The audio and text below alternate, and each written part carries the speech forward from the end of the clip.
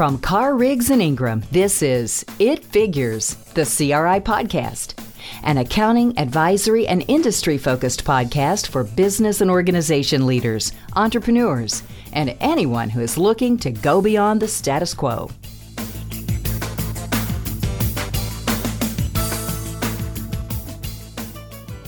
Hello and welcome to this episode of the It Figures podcast. Today we're going to be talking about some COVID-19 governmental questions. My name is Robert Lemon. I'm an audit partner with CRI in the Gainesville office. We've been receiving a lot of government questions from various clients asking about how to handle COVID-19 and all the ramifications. So that's a little bit about what I wanted to discuss today. With me on the podcast is Ray Roberts and Becky Hammond. Ray, do you want to introduce yourself? Thank you, Rob. My name is Ray Roberts. I'm the government audit lead for Carr, Riggs and Ingram. In some of my past lives, I was on the AICPA Government Audit Quality Center Executive Committee.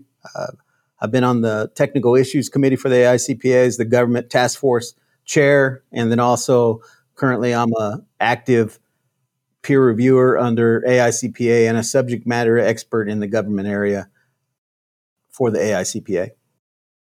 Thank you, Ray. Ray is definitely a subject matter expert. The reason I wanted to have him with us today is because I call him up whenever we've got tricky questions. He's always got a good answer. So I know he's going to have a good answer to some of these questions. And the other person I always call with a tricky question is Becky. So Becky, do you want to introduce yourself? Thanks, Rob. Hi, I'm Becky Hammond with the New Orleans office of CRI. I have spent over 20 years in pretty much nothing but governmental, or a large percentage of it, and lots of single audits. So I'm often called the guru of that subject matter, and I have a true passion for it. I'm also really active in the Louisiana Society of CPAs, their governmental committee, and present each year at several of their conferences on anything related to governmental topics. I'm also assistant line leader to back Ray up for the firm regarding anything related to governmental subjects and technical aspects as well as marketing. Excellent stuff. So as you can see, I've got two wonderful, talented people helping me today. And I'm just going to fire through a few of the questions that I've seen governments raising as they're trying to make their way through all of this COVID confusion. So I'm going to throw out a few questions and my experts will help to give us answers. And first thing that I've got as a question was a government asked, what budget-related advice would you give to a small government that doesn't really have the resources to do a lot of detailed revenue forecasts, and they're getting a lot of revenue from pass-through sources from other governments? So any budget-related advice either of you guys have that you would offer a small government? Hey, Rob, I'll take that one. You know, one thing that any small or anybody relying on another organization needs to do is just communicate. And there's nothing, everybody has communication issues in your firm, in your house, wherever it might be. But this is really important just to over-communicate, especially when somebody else is collecting the money your money on your behalf or collecting money on your behalf. So reach out to that other person, the other government, and find out if they can help you estimate what that forecast is of revenue going forward. They probably know what they have been doing all these years. So they have potentially have more staff to help you. So keep working on that. And do it by revenue source. If you have you have property taxes from one place, sales taxes from another place. And so you might have to communicate with a couple different places, some with the state, some with somebody in your county, whatever it might be. But realize that each revenue stream is going to act different because property taxes, there'll be a longer lag before you start seeing problems with property taxes. Heck, depending on when your taxes are due, you might not see very much drop at all because hopefully this whole mess is going to be over soon. On sales tax, though, however, you're going to see that more than likely within 45, 60 days because the restaurants and the hotels are all starting to close down, and then they've been a month since they've been closed down. So soon you'll start seeing a reduction if you haven't already, depending on how your state is. So you'll have to plan for those losses sooner. So get with your group locally and say, hey, what are we going to do? You have an idea when gross sales tax comes in, property taxes come in, work on projecting that out by month over the year's time, communicate with the person collecting it, see if your numbers matches up with their numbers. All of you sit down and project that out, and try to decide what to do and hit some expenses related to when those monies are going to come in. And if we're counting on money coming in that's not going to, because you have a high tourist season or something like that, then potentially you'll have to make some cuts. But this is not just a one thing and you're done. You have to continue looking at it probably monthly as things change. How long this lasts, when things starts opening back up, maybe the restaurants and stuff will open up partially, and then the hotels, and kind of phase that in. As you get new information, you need to look at each one of those revenue streams and project that out for the rest of the year and communicate with the person collecting them. So I think that you go a long way by doing that. I think so too. I like that, Ray. That's some really good points there. Like you say, communication is obviously key. If there's other pass-through entities collecting the revenue, they're going to have the best insights, I think. And so, yeah, communication is key, and breaking it down by revenue stream. You can't just apply a flat, minus 10, minus 20% to every line or something like that on your revenues and think you're going to be anywhere close to good. And like you say, refreshing your estimates, because we all know how quickly things have changed. So I think there's some really good points, and I like that. I like that answer. I think that's going to be good for a lot of our local small governments. I got another question, kind of in a similar vein as well. That this was posed to me the other day. People wanted to know what extra funding they should be looking out for. What extra funding should governments be keeping their eyes for that's COVID related? So any thoughts on that, anyone? Yeah, I have some great thoughts on that. As most of us are aware, the CARES Act was passed with tons of relief for state and local governments. However, the problem has been that there hasn't been a whole lot of information since the passage of that act as to how do we get that funding? How are we going to go about it? So, what we're recommending is I'm going to go through kind of just high level what some of those things are, so that if you think that's going to apply to your government, you can go and kind of Google and go to the agency that's specifically kind of assigned to that section of funding, and see, how is it something that's going to go through a state, or do you have to apply directly for it, and that sort of thing. The biggest thing that we want to help with in this piece of the puzzle is knowledge, at least knowing that funding's out there so that you can go try to find out how to get it. The first big piece of the CARES Act for governments was the Coronavirus Relief Fund.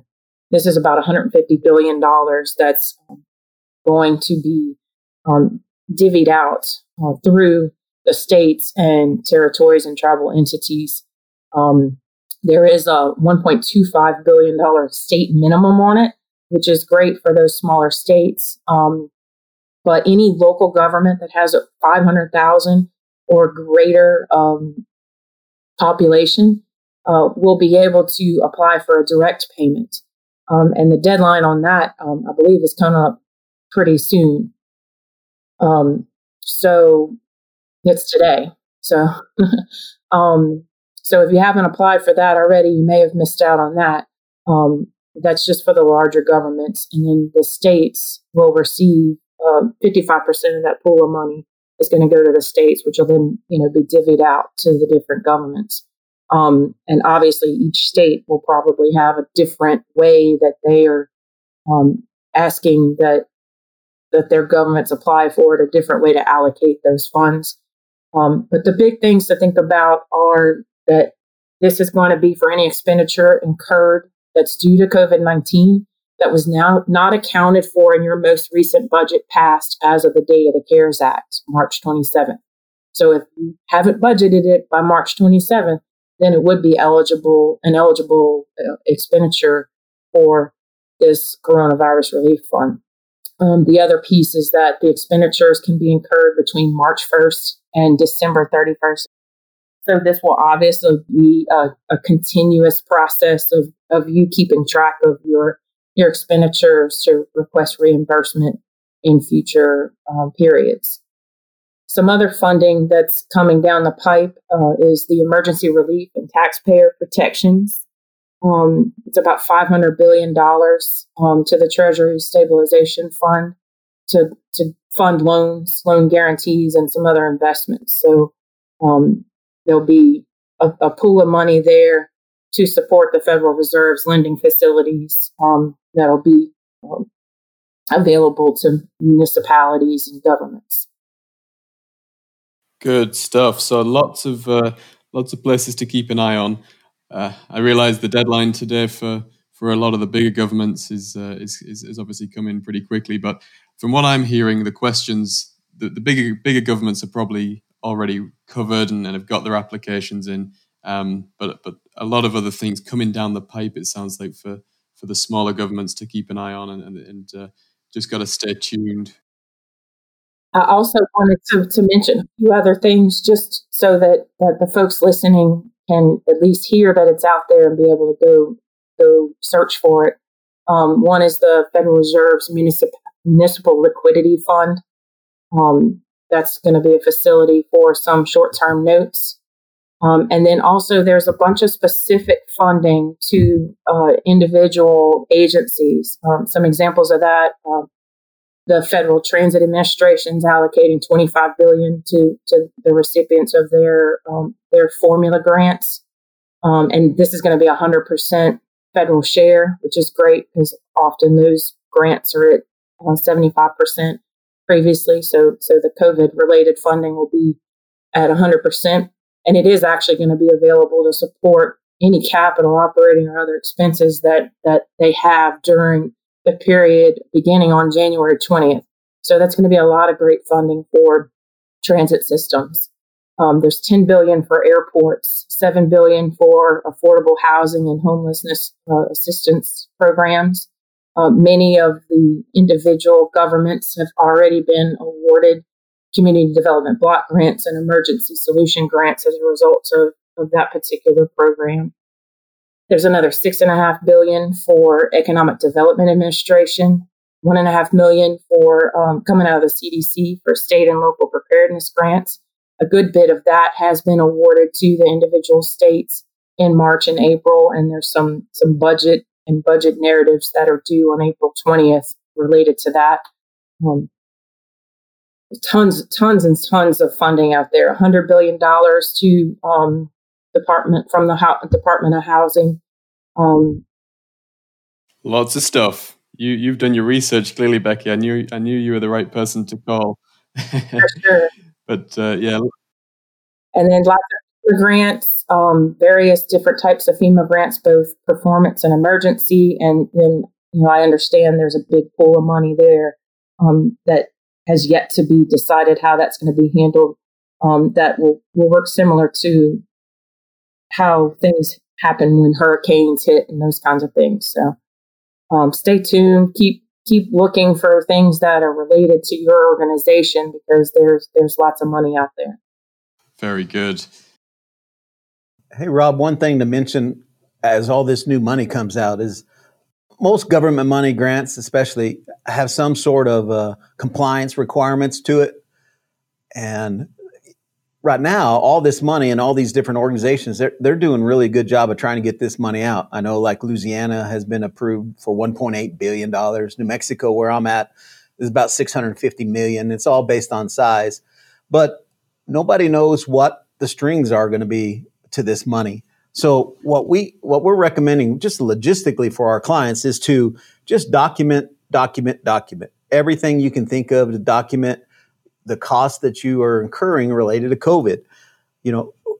Set up a new account in each fund, or maybe even each department, depending on the size of your organization, and start tracking the additional salaries you paid, additional cleaning supplies you paid, temporary housing or testing facilities, all that type of cost, maybe even some of the overhead related to planning meetings related to that, and track that cost in separate accounts so you can go back and do that. Because as Becky said, this cost is already back from March 1st all the way to 12/31 that you could potentially get reimbursed for or use. You're going to get a certain amount of money allocated from the state, but you can use that numbers to support that you deserve that money, and you be able to keep that money. So track that cost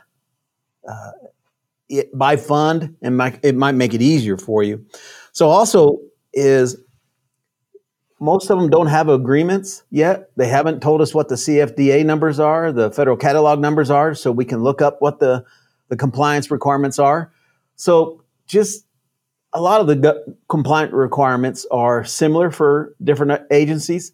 And so at least have the basic ones down. Are the cost allowed and allowable? Are you checking with if they're disbarred or not on who you're paying this money to, your vendors, some of those type things, and keep that kind of documentation. Also, one thing is currently, I haven't found anything where they're going to give you any money or allow you to get reimbursed for any lost revenue. They're only going to give you, so far, money for additional expenses. Now, there's another tranche of this money coming out, and a lot of it, as it's what we've heard, part 4 of it is going to be directed to the state and local governments. So in that case, some of us are hedging our bets now and telling our clients to watch and track now while it's easier and happening to you, how much money, how much revenue you've lost because of this, just in case that this new tranche of money will have that in there, because it's going to be so much easier to track it now versus going back and trying to track it at that time. So again, document is a way to do this. Right now, you don't even know what you're supposed to be document. So if you're thinking about it, write it down, and that potentially will help you. It probably won't get you any more money because the states are going to allocate it however they're going want to, but it'll potentially have a huge effect on if you're going to be able to keep what you got. So I just wanted to throw that out there on the compliance side, Rob. Yeah, no, I think that's a really good addition, because there'd be nothing worse than getting some funding, trying to cover these costs and get through this difficult period, and then to find out, you've not been compliant with the requirements, or you can't prove compliance, or you can't, separately identify the expenditures because you didn't have a separate account for them. So I think that was a really good addition, and just making sure you can prove compliance as best you can. I think that's a very good addition. So thank you for that, Ray. With that, I'm going to move on to one additional question I've got for today.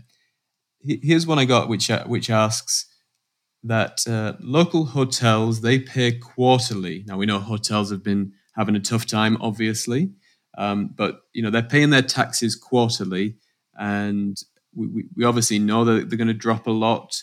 But how much is a reasonable drop, and how can we be sure they're not lowballing us now on their taxes and their revenue estimates to reduce the amount of taxes paid? So, with hotels being hit so hard, how can we know what's reasonable to expect and make sure we're not getting a bit of a lowball amount from the hotels? Anyone got any thoughts?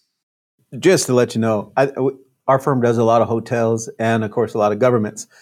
And the lodger's tax, as we call it out here in New Mexico, is vitally important to especially smaller cities and stuff on help advertise their town to get people to come to their town for conventions or athletic events or whatever it might be. And so that money is vital to the continued vitality of the organizations or the governments. We all know that the governments rely on that. And just like I mentioned earlier, hopefully by now you went through and you're going to analyze how much money you got from lodger's tax throughout the year. And because that's one of the revenue streams that you need to analyze by month to see how you're going to get that money. But then you kind of know what the state or the local stay in place, or if they've closed down hotels or restaurants, or if the restaurants are just doing takeout, whatever it might be. And then you can go and do some math. I know at one time our hotels could only have 50% occupancy, but now I think they're closed down completely. So you can do that math based on public records. You can also maybe get a hold of a hotel report. Most hotels have these reports called star reports, where they tell you what the occupancy for a particular chain of hotels are in your area. So you can get that to use that information. Or another option that I know out here in New Mexico they're required to do is each entities has an accounting firm or someone to go out and audit the records to see if the hotels are paying what they're supposed to pay on a sample basis. So there's a variety of different ways, but it all goes back to the original planning, which is know how you receive that revenue stream. And then based on the information you have in the public, by the new regulations and stay in place orders, kind of do a rough estimate there. And then you can kind of verify those numbers by getting maybe industry reports from some of the hotels to say what the occupancy really is, or go out and do some of these specialty audits or agreed upon procedures to make sure that people are paying what they're supposed to. It's my experience that a lot of people do what's inspected instead of what's expected. And so if you go out and inspect a few, I'm sure you'll get around the community that you're out looking. So I think that'll at least give you some comfort if you do some of those things, Rob, to see if the hotels are paying what they're supposed to. Good tips. Very good tips indeed, because certainly this is going to be an industry that's going to have some really funky numbers for a couple of quarters at least here. And it's the more you can keep a close eye on them, I think you're right. That's going to give you a bit more comfort that you're getting something close to accurate, because same as last year, it ain't going to happen. So I think a little bit more close monitoring should get you comfortable that you are getting some good info, getting good numbers. Those are really the first questions I've got. So I want to thank Becky and Ray for taking the time to chat and answer some of my questions today. Please do stay tuned for another episode of COVID-19 governmental questions. I've got other questions I'm going to do on a different podcast, so there'll be another episode at some point. But with that, I'm going to sign off and just thank you all for listening to It Figures, and hope you all have a good day. If you want more CRI insights or are interested in learning about our firm, please visit our website at cricpa.com. Thanks for listening to this episode of It Figures, the CRI podcast. You can subscribe to It Figures on iTunes, Spotify, or wherever you prefer to listen to your podcasts. If you liked what you heard today, please leave us a review.